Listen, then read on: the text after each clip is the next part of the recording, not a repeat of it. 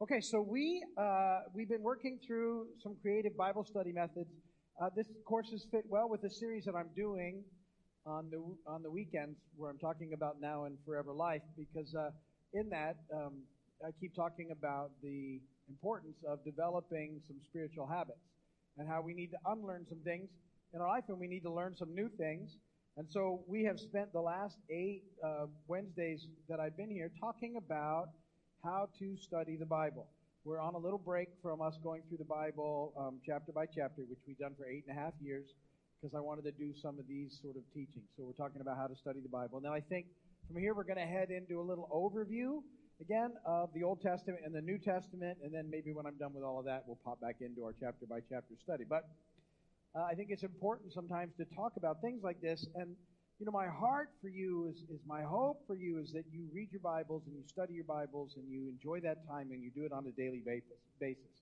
And that it becomes, something you look forward to, something that isn't a chore, but it's an enjoyable thing. So we've really talked about different ways of studying the Bible, and I think it's very helpful so that you take it to that level where, because, the Bible's not like any other book. The Bible's alive, all right? It's illuminated by the Holy Spirit. And as a believer, with the Holy Spirit living in you, the Holy Spirit illuminates the Word to you. And so it's not like reading anything else. And each time we read it and get to it, there's opportunities for the Spirit to show us things about what's going on there. And it's an amazing part of life. It's such an exciting thing, and it can be. And so, I don't want people to not embrace that. We sort of get pulled into so many different areas. And I think, one of the biggest traps that we fall for is that the enemy doesn't want you to read the Bible.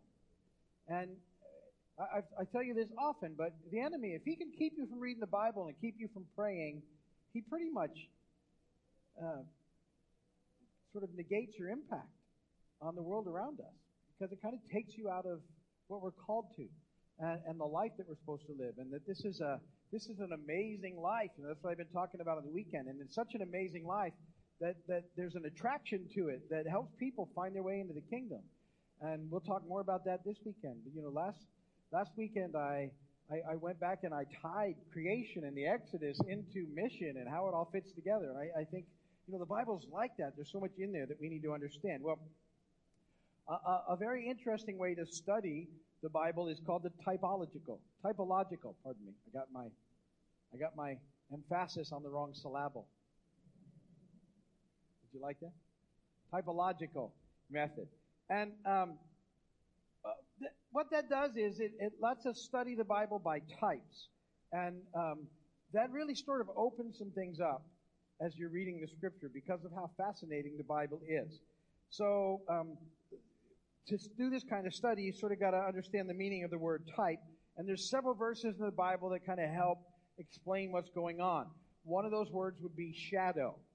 In Hebrews 10:1, it says that the law is only a shadow of the good things that are coming, not the realities themselves. For this reason, it can never, by the same sacrifices repeated endlessly year after year, make perfect those who draw near to worship. So it's a shadow of good things to come. And shadow is a word that describes a biblical type.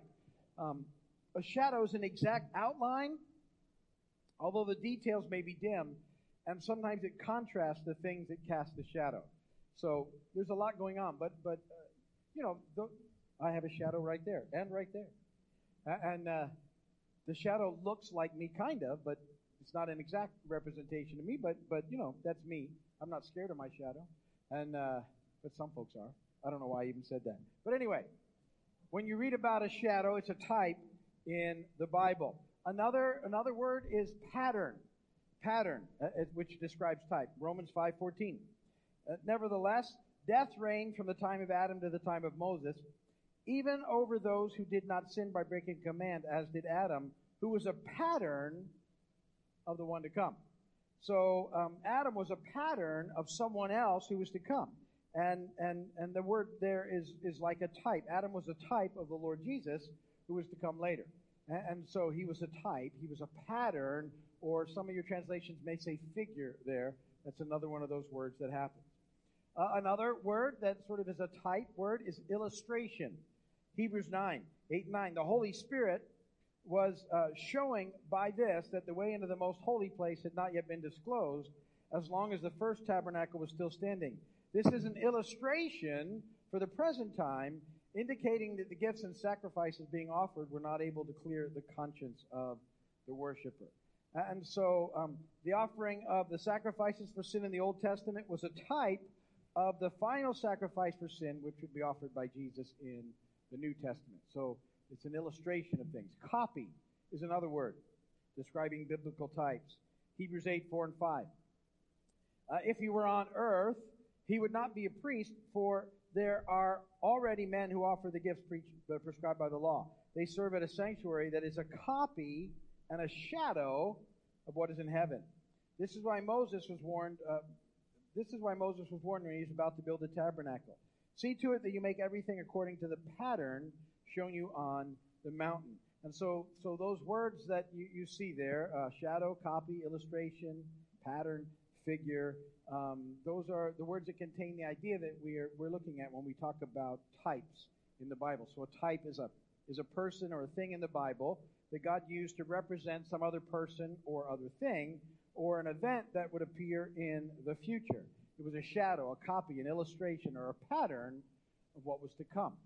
And so that's why when you start to read things in the Old Testament and you find out there are types of things to come, it's fascinating to watch what happens. You don't want to be careful, about not making theology out of these things, but allowing you to see how God was at work, and it continues to be at work through the Holy Spirit in how he inspired the writing of the Bible, and how much is going on in there that you can't sort of see at a cursory glance. You have to spend time reading and praying and asking the Holy Spirit to illuminate the Bible. So, this kind of study then, a typological Bible study, we study a person or place or an event or a thing, and we study the thing of which it's a type. So we're looking at something that was, and we're comparing it to what it was, a type of what it was. And so when you study like the life of a person, that life is important for what it was, but it also has a significant importance in the other type that it might be relating to in the future. So types are sort of physical pictures of spiritual realities. For example, we were singing a song today about lifting Jesus up. All right. Back in Numbers 21, 6 through 9, there was a time when the children of Israel were being bitten and killed by bites of serpents, and then there was a way that they were healed from that. Let me read you the story. This is an actual event. Numbers 21, 6 through 9. Then the Lord sent venomous snakes among them, and they bit the people, and many Israelites died. The people came to Moses and said, "We sinned when we spoke against the Lord and against you. Pray that the Lord will take the snakes away from us." So Moses prayed for the people. And the Lord said to Moses, "Make a snake and put it up on a pole. Anyone who is bitten can look at it and live." So Moses made a bronze snake and put it on a pole. And then when anyone was bitten by a snake, looked at the bronze snake, he lived.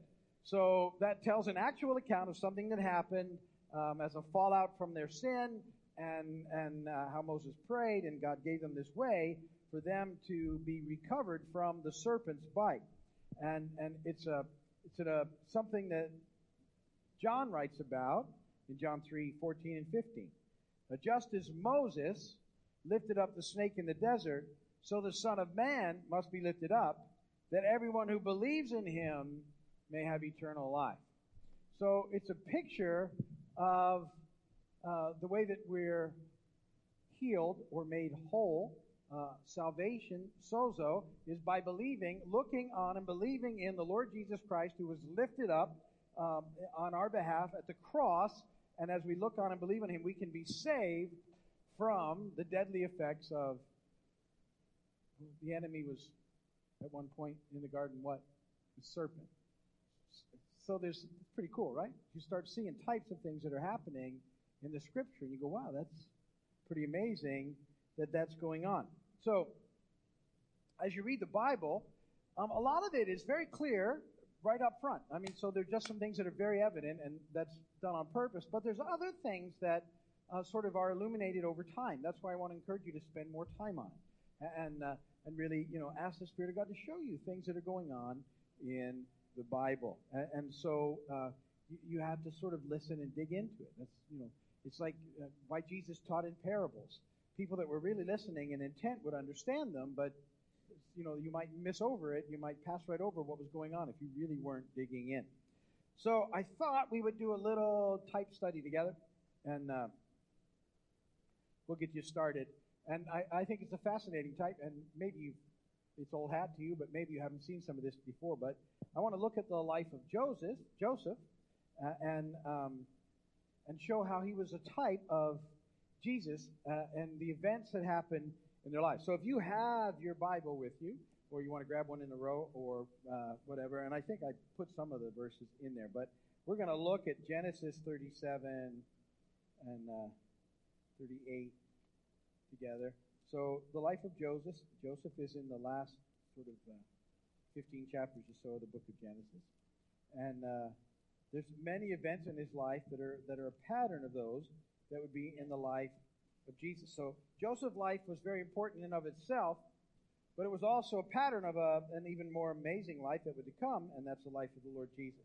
And so what I did on that little chart that's on the bottom of your paper there is that I gave you the reference for Joseph, and then I gave you the thing that's happening, and then on the very first line I gave you a reference in the life of Jesus, but I didn't finish the rest of them, and we'll talk through some of them. But my hope is you would sit down, and we'll talk about it, and you will go find the New Testament scripture that fits for the description that happens in the two lives, right? That's a typological study. That's what's going on. Is here's an event. I know about that event. Let me go find that event in the New Testament, and then we'll talk about it together. So, pretty cool. So Genesis 37. Let me just read you. I'll read you the first 10 verses, so we'll go talk about it. Verse 1. Jacob lived in the land where his father had stayed, the land of Canaan. This is the account of Jacob.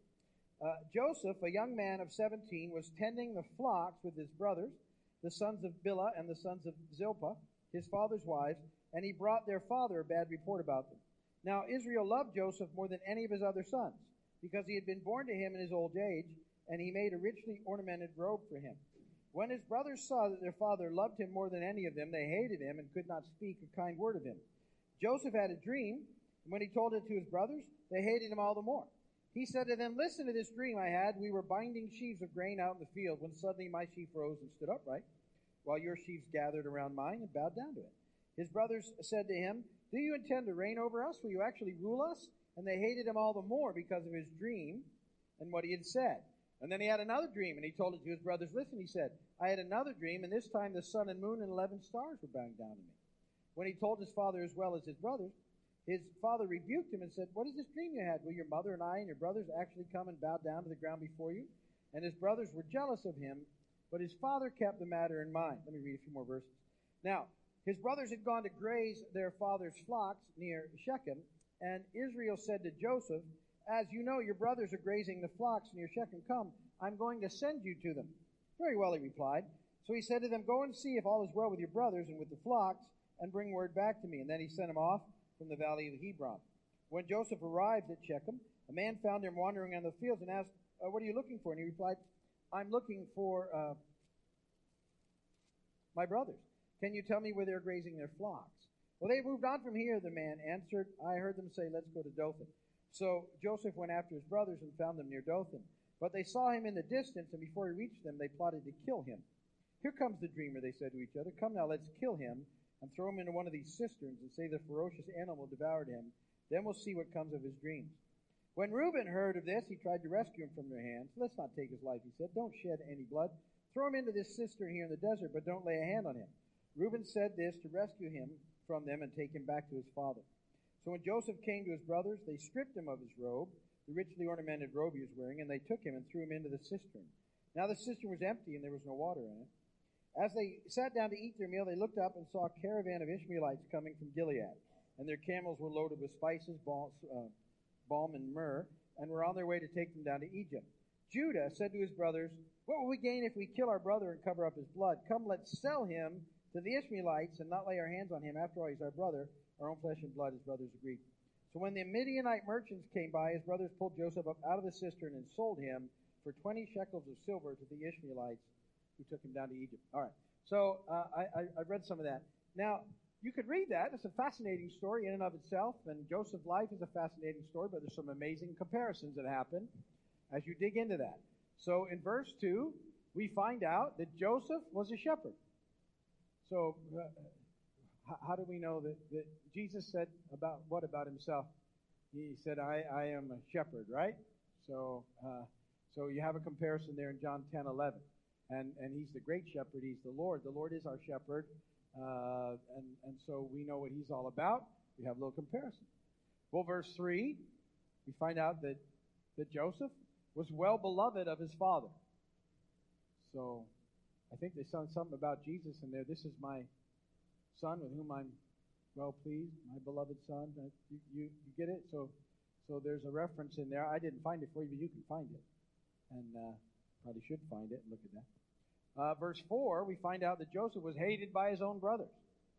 So when Jesus comes, he's hated by the very people he's come for, his brothers in the tribe of Israel, all the Israelites. They mostly hate him, and they reject him in the process. Verse 8, so Joseph, he says, hey, I'm supposed to be the guy in charge, and they reject his rulership. Well, there you go. Jesus comes and basically announces the same thing, and what happens? The ruling established, really, they just, I'm not going to have you. You don't fit the picture. Off you go. Verse 11, his father took notice of the future. So the future plans, just as Mary did concerning Jesus. So they're both sort of led into something bigger than themselves, and they're initially, it's, with Joseph's dad, it's like, what, are we supposed to worship you? And yet, he goes, no.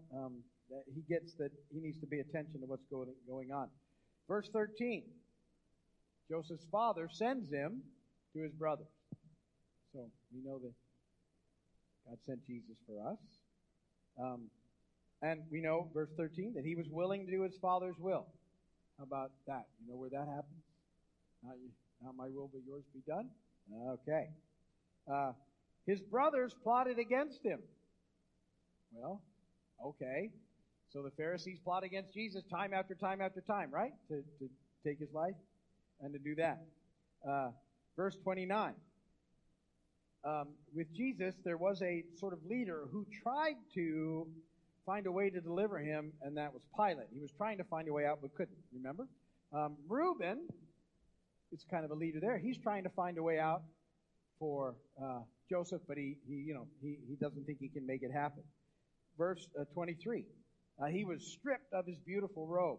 Remember what happens to Jesus when he's crucified? They take and they make a point about the garment that he was wearing was like one piece, and they cast lots for it, but they'd taken it from him.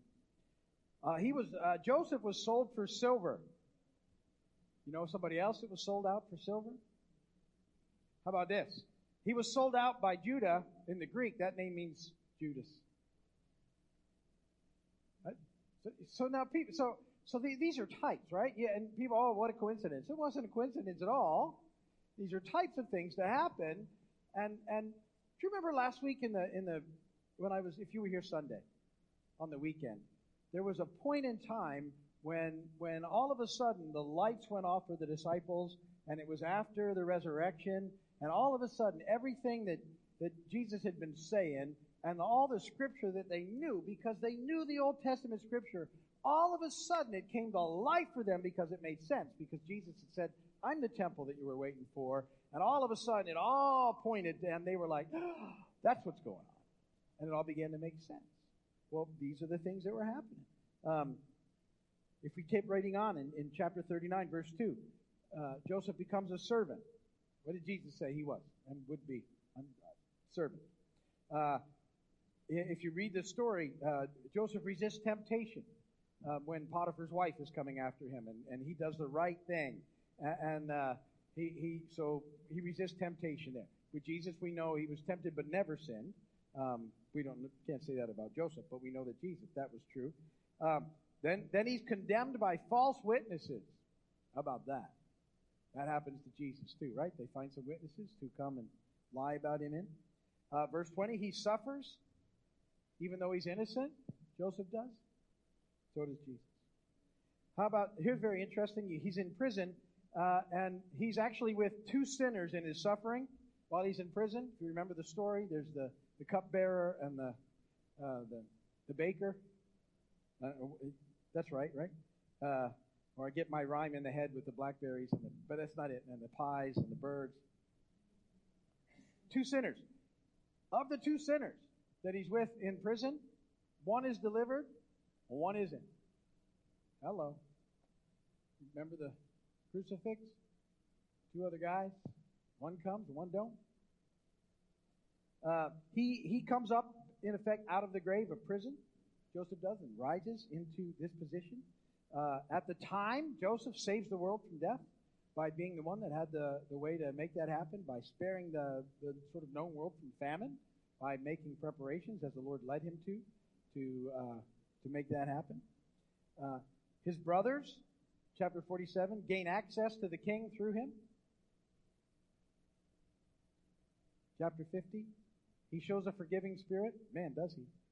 Forgives all his brothers for tossing him in the pit. But Jesus forgives. Father, forgive them, for they don't know what they're doing. All right, so that is a sort of an example of a typological study. There are lots of types in the Bible, and they make for fascinating study. And you begin to see things that are happening that aren't coincidence. They're there on purpose. And there's a lot of stuff that, as we read through the Old Testament in particular, that just sparks off when we begin to understand how it was there, and that God put it there on purpose so that when Jesus came, people would see it. I know, we've had that discussion here. We've looked at all the feasts and how they're all pointing to Jesus and how he fulfills them perfectly. And he's fulfilled 4 out of the 7. But he'll fill the other 3 when he comes back. But they're perfect pictures of what's going to take place if we're aware of them and we're looking for them.